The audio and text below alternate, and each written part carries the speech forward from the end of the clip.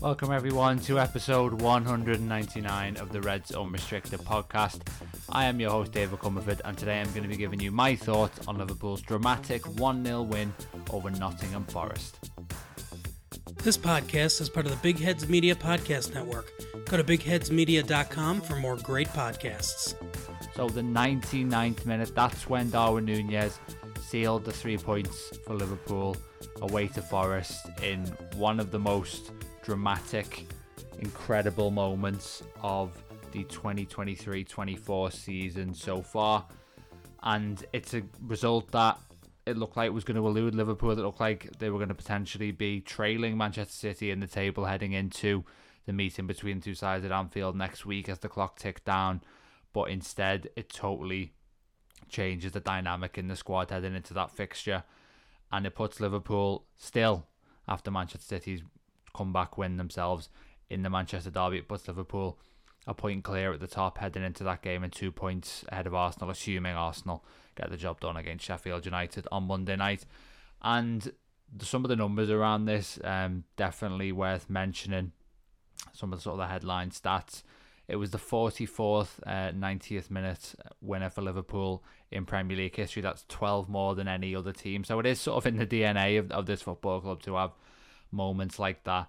And if we're talking about Jurgen Klopp's time specifically, that's the 18th time that Liverpool have scored in the 90th minute or later during his tenure, and that's more than any other side in that period. And again, that's kind of come to define his tenure, hasn't it? It is that kind of belief, that fight until the end, and just knowing that there are opportunities to be had still in that period, and not maybe getting too desperate and almost. I think we talk so much about belief, but maybe we don't talk enough about kind of maintaining that focus in that period when it's easy to just become desperate and lose your way a little bit. And obviously Núñez coming off the bench, not been fully fit recently, and that is the 43rd goal contribution for a Liverpool substitute in all competitions this season. 21 goals and 22 assists. We know that that's more than any team in the Premier League, but it's also the most of any team in Europe's Big Five leagues. So if Liverpool do go on to win further trophies this season, in addition to that League Cup, which they've obviously got in the bag already, then that is going to be one of the key narratives when we look back on this season. It is the squad and the impact players were able to make coming into the game. And one thing I would say as well is that's 42 goals now out of 64 that Liverpool have scored this season after half time. So maybe not the best team in the first half. I do wonder where they'd almost rank for those goals in the first 45 minutes. But in the second half is when they really come alive. So I think the lesson there is, if it isn't going Liverpool's way at half time, as it's been in multiple matches already this season, then we know that we've got to almost stay patient and wait for that sort of second half resurgence, if you like. But with our 3-hour match reviews today, I mean, there's only one place we can look, and that is the goal for Núñez. And I've gone with spirit beyond belief, because there was this sense as the game ticked towards its conclusion on Saturday that it was one match too many for this depleted squad that Liverpool had. And I don't think there was anything in the performance or anything in the situation that you could sort of be angry about. I mean, naturally you'd be frustrated to drop points away to a team that's been struggling this season, but for Liverpool to get to the point even before that game, having won the League Cup, made it through to the quarters of the FA Cup, stayed top of the Premier League with their squad being virtually decimated by injuries in that period. I mean, that was remarkable in itself, and there was no shame at all in the 0-0 draw that game was heading towards, to be honest. But it's just staggering that they were able to once again find a way, and you just wonder, how many more times can they do it? Because every time you have one of these moments, you think, okay, that'll be sort of the last, almost implicitly in the back of your mind, but they find another way to conjure it, and maybe there will be a couple more famous winners before the season is out. We'll see what happens on that. And it does remind you definitely of sort of that 18-19-19-20 era, and obviously Liverpool in the Champions League and the Premier League, the two crown and glory achievements under Jurgen Klopp. Obviously one of those seasons ended in a heartbreaking finish in the Premier League and redemption in the Champions League, and then the second of those Liverpool basically romped to the title. They put Man City away. So this one is different in character. You'd like to think that Liverpool, in what looks like it is going to be another very tight title race that goes all the way to the wire, this time, can Liverpool be the one that sort of comes out on top when it is neck and neck with Manchester City? And you know, if that is the case, then the margins are going to be such that we will look back on this goal from Darwin Núñez. We will look back on the goals he scored away at Newcastle United. And we'll look back on obviously plenty of other games too. But these will sort of definitely be right up there in terms of season-defining episodes and instances, if indeed it does end in a successful outcome that Liverpool are obviously chasing with everything they've got at the moment. And I suspected when the goal happened that it would be the latest winner that Liverpool had scored. And indeed it was. Obviously, that was kind of an inevitable thing that we'd see, whether it was this season or next season or whenever, just because of this new sort of stoppage time rule. But maybe we didn't think the ramifications of the goal were going to be quite as big as that. I mean, it sort of reminds you of that Arsenal goal last season against Bournemouth. And I know obviously for them it was one of them where it's obviously going to be tinged, that memory, a little bit by sort of unravelling as it did later in the season. But yeah, that one was 97th minute for Reece Nelson, that winner. So I mean, winning it that deep into stoppage time, almost the longer it ticks on, the more valuable it is.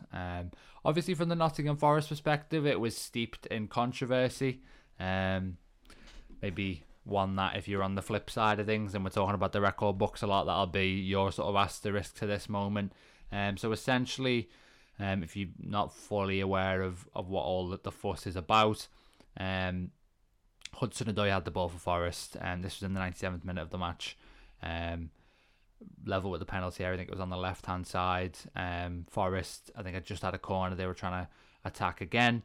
Konate had a head injury, so Paul Tierney stopped the play. And then when Konate had received treatment, the rule is that Forest should have had the drop ball and be able to attack again, but Tierney mistakenly gave the ball back to Liverpool, who then attacked. Forest, you know, their bench at the time was really angry. Obviously, when the goal goes in, that intensifies things significantly, and it becomes a much more meaningful decision from the referee, mistake from the referee, as you'd have to call it. Their coach, Stephen Reed, was shown a red card, and the owner, Marinakis, was on the touchline by the end of the game and questioned Paul Tierney in the tunnel as well. I think the thing that Liverpool fans have been saying on this is that obviously it came a couple of minutes before Darwin Núñez put the ball in the back of the net, so in the line of cause and effect, I mean, you can't technically say it wouldn't have happened without that decision. Things would have obviously played out differently. Forest have another attack, and the game probably does end 0-0 if the referee applies the rules properly. But then you'd also say Forest have plenty of opportunity to deal with that, and you know, I don't think Liverpool are going to have any sort of... I think it's fair if you're a Liverpool fan to not have any kind of guilt about refereeing decisions going your way, when obviously we'd be a point or even three better off if things had been enforced properly in that farcical game at the Tottenham Hotspur Stadium. So everything kind of feels like payback for that in a way. But you can see why Forest were angry is the way I put it, definitely. And every title winner gets a severely contentious decision that goes their way at a key moment in the season. I think it's fair to say, and maybe this is that for Liverpool. And obviously we'll see what it means for Forest as well. One thing I thought was strange was that Mark Clattenburg, obviously the former Premier League referee, he's been acting as an advisor to Forest and trying to be almost the intermediary between them and the PGMOL, who've given Forest a lot of apologies already this season for various decisions that proved to be incorrect. And, you know, I think that's obviously a unique situation, but given the level of frustration that there must be at that club at the moment, then I guess you can understand why, if anyone would make that kind of hire, it would be them. But Clattenburg tried to get into the referee's room to talk to Tierney about it, and I don't know what right he thinks he has to be doing that. I mean, yes, he is a well-known former referee, but to all intents and purposes, he's a pundit at this stage. An expert in his field, but you're not going to get Jamie Carragher trying to go into the referee's room to talk about a decision that he feels wrong, or the Liverpool dressing room is maybe a better comparison. So I thought that was just bordering on the ridiculous, to be honest, that it went that far, especially over something that, it was an objective mistake, but it wasn't kind of this, it maybe wasn't as egregious. It was just a slight lapse from the referee. It wasn't as egregious as some of the other decisions that we've seen go against teams this season. So I thought, there was just a collective head loss from Forest. And yes, obviously, emotions run high in relegation battles. I understand that. And it's been a particularly damaging week for them, with Everton's points deduction being reduced as well. But I just think that certain individuals will maybe look back on how they reacted to this and think that they should have responded in a different way. But anyway, let's leave that there. We'll talk about the actual game now. We just needed to address that because there's obviously been a lot of discussion about it since the game concluded. So Liverpool's performance again has to be put in the context of the absentees. No Alisson, no Trent, no Curtis Jones, no Ryan Gravenberch, no Mohamed Salah still, hopefully he's back for Man City, and no Diogo Jota obviously at the moment. Szoboszlai, Endo and Nunez all back in the squad, none of them in the starting lineup. So you find yourself in a situation where you've got a decently strong attack, Elliott, Gakpo, Diaz, fairly good defence too, you'd have to say, with Bradley and Robertson as the full-backs, Van Dijk and Konate in the middle, but the midfield has Joe Gomez and Bobby Clark in. Joe Gomez is a centre-back playing in midfield. I think he did okay here. Don't think it worked especially well against Southampton in the Cup. Bobby Clark, I've said a couple of times now that I think he is the next one to make the step up from the academy. But, we do know as well that in ordinary circumstances, there's no way he'd be starting kind of a game in the thick of the title race in March for his debut without a sort of pile up of injuries. So to have McAllister was the only one in there who was remotely close to a first-choice Liverpool midfielder. So that was really where it kind of hit home. But at least the strength was returned on the bench. So first half, we saw, I think Forest have a very good chance, to be fair to them. Tight offside call. I don't know whether it would have been ruled out. Alanga goes through on goal. Kelleher makes the save with his legs. So fair play to Kelleher as well, to be fair, for standing up and making that the save in the key moment, because you looked at the stats. I mean, Liverpool 73% of the ball, Forest 91 passes completed, 67% passing accuracy, which tells you that they're trying to play either long or very vertical on the counter attack, and not having much success with it. But when they did get in that moment, Kelleher was there for Liverpool's aid, and as much as Liverpool did have 8 shots against 1 in that period, the XG was only 0.61 for the Reds and 0.58 for Forest, so it was actually close in terms of the balance of chances in that period. So if you're Nuno, you say the game plan's working all right. Frustrating moment for Liverpool where Gakpo gets in the way of Van Dijk trying to score from a corner, and probably the biggest chance they had was when Bobby Clark's shot sort of ricocheted to Luis Diaz, and brilliant block from Murillo, to be fair. Second half, we see another heroic bit of defending from a Forest player, Omabamidele. Took me a couple of attempts at that one, understandably. Basically, Robertson, the ball came to him, Bradley had cut it back, it sort of diverted into his path, and it was a phenomenal block, to be honest. It looked like a goal-bound shot from him. Originally, wondered if he'd actually put the chance wide, but no, it was a vital touch. But again, as much as Liverpool were obviously applying much of the pressure, Forest had a big chance themselves. It was Alanga, once more, Toffolo's low ball from the left-hand side, and Alanga tries to almost place the ball into the far corner using the pace on it. Maybe a deceptively hard chance, but also one that you look back on if you're Forest and you say, yes, the drop ball, yes, the controversy about that, but how does the game look if we take that opportunity? And it just felt like it was getting away from Liverpool. There was the moment where Nunez, who'd come on, feeds Gakpo at the end of what was a really swift counter-attack, should have passed the ball, puts it into the side netting. McAllister plays a 1-2 with Diaz. Diaz bends it just wide. It just felt like it wasn't going the right side of the post for Liverpool on the day. And then obviously we get that sort of really dramatic winner that we've already talked about in detail. And Forest resistance is broken right at the last. And we spoke a lot last season, not only on this podcast, but the fan base generally, about how much Liverpool were struggling against poor teams, especially away from home. And this season, they've thankfully been able to turn that around. They've only dropped 4 points against teams in the bottom half. And that is maybe slightly misleading in the sense that Chelsea are in there. And again, they deserve to be in there, but the quality that they have going away from home and drawing there isn't necessarily a bad result. And then Luton was obviously the other one where Liverpool had to rescue a point. If we're looking at the bottom 7 and the away games against them, which was a huge Achilles heel last season, Liverpool were actually doing better against those sides, against the top sides, I should say, than they were against the struggling teams. It was really bizarre situation.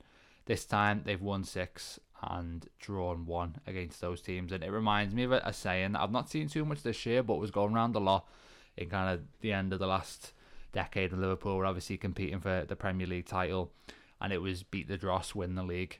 And Liverpool this season, I mean, the only Big 6 team they've beat, as far as I can think off the top of my head, in the league anyway, is Chelsea at home. And like we say, they're Big 6 nominally at the moment. Aside from that, they've obviously lost to Arsenal and Tottenham, drawn away to City, away to Chelsea, drawn at home to United, and at home to Arsenal as well. But it goes to show you that you don't necessarily need to have the best record against the teams around you if you can hoover up the points in the other games, and that is what Liverpool's title bid is being built on at the moment. Having said that, we know that it feels quite crucial for Liverpool to get the 3 points and get the breathing space over Man City next weekend. So there are certain games where you do have to deliver, obviously, as well. Let's get into some of the individuals then, having sort of run through how the game itself went. I want to just quickly start with Bobby Clark, actually, because it's always worth touching on a player when he's making his full Premier League debut. It only lasted an hour in the end, but I think you'd have to say he did all right overall. 27 out of 34 passes completed. He only won 3 of his 9 duels, but he did undoubtedly get stuck in, making 3 fouls himself and drawing 2.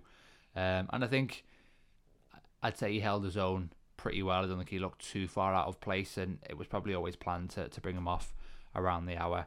I said, I think in our post-Southampton podcast, that the game against Sparta Prague, whether it was the first leg, where you kind of attack the game, try and kill it for the second, or the second leg when, we have to see how the tie pans out, basically. But there may be an opportunity there, is the point, for the likes of Clark and Dans to get some more game time, and it might be possibly the last opportunity for significant minutes, injuries permitting, before the end of the season. So we'll see how Liverpool approach that. I think there's a fairly decent chance he starts that away game on Thursday, especially with Man City looming. So we'll see how he does there, if he does get it. And that would be, as much as Liverpool are obviously overwhelming favourites, starting in a hostile atmosphere away in Europe in a knockout tie would be another big test for him and a couple of the other youngsters if they do get the chance. So we'll see how Klopp approaches that one. For me, man of the match, Alexis McAllister. I was critical of him on this podcast at the start of the season. I think sort of fairly so, much as he was adapting to obviously his new role in the side. But I will have to say that the level he's been playing at and the improvement he's shown in the past couple of months has been one of the most enjoyable things about this season.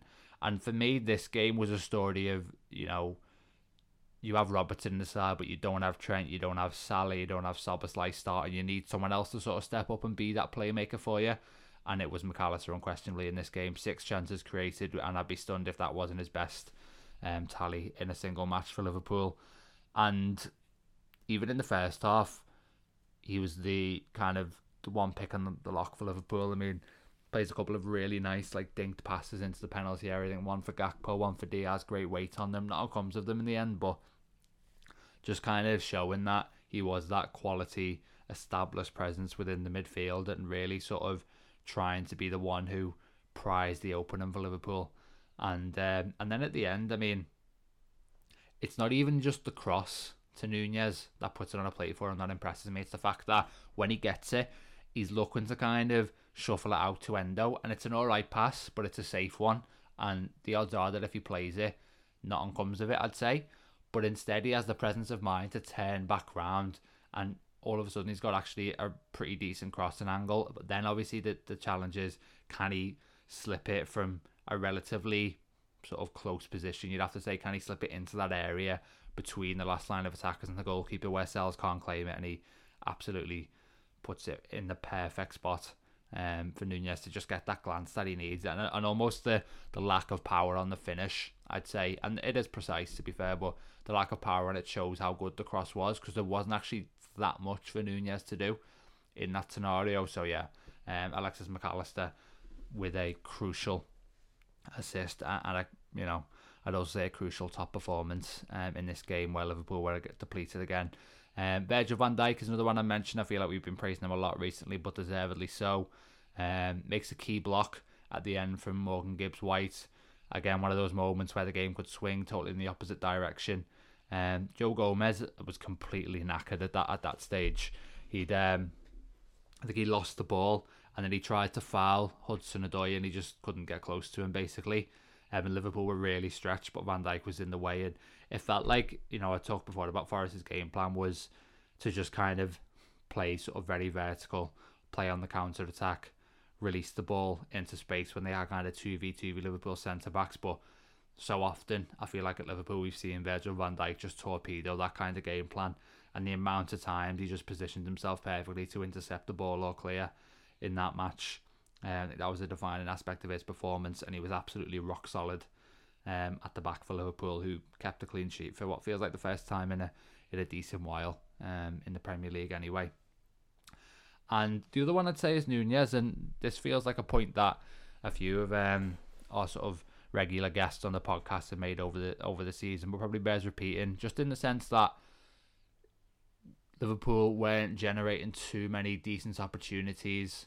I mentioned how the XG was pretty narrow in the first half, even though the shot count actually looked good. But having Nunez on the pitch just makes Liverpool better. And the more reliable he is in front of goal, the more sort of fearsome they are as a team then, because of the opportunities that he just naturally generates. I mean, there's an incredible stat from this game, and I'm sure it's kind of gone round already, but Nunez completed 2 passes after coming on, and one of those was a fairly sizable chance he ended up creating for Gakpo. But despite having 2 passes, he's had 5 shots, which is more than anybody else in the game. And most of those opportunities, I mean, the goal aside, were pretty decent ones. None that I'm looking at and saying glaring, the kind that he's missed in the past and you criticise him for. But the key point here for me is that he's generating high quality opportunities that Liverpool weren't getting before having Gakpo on the pitch. And I think Gakpo struggled a bit in this game. And I think, I don't want to criticise him too much. I do really like Gakpo. I made some big claims about him at the start of the season and the success that he might enjoy this year.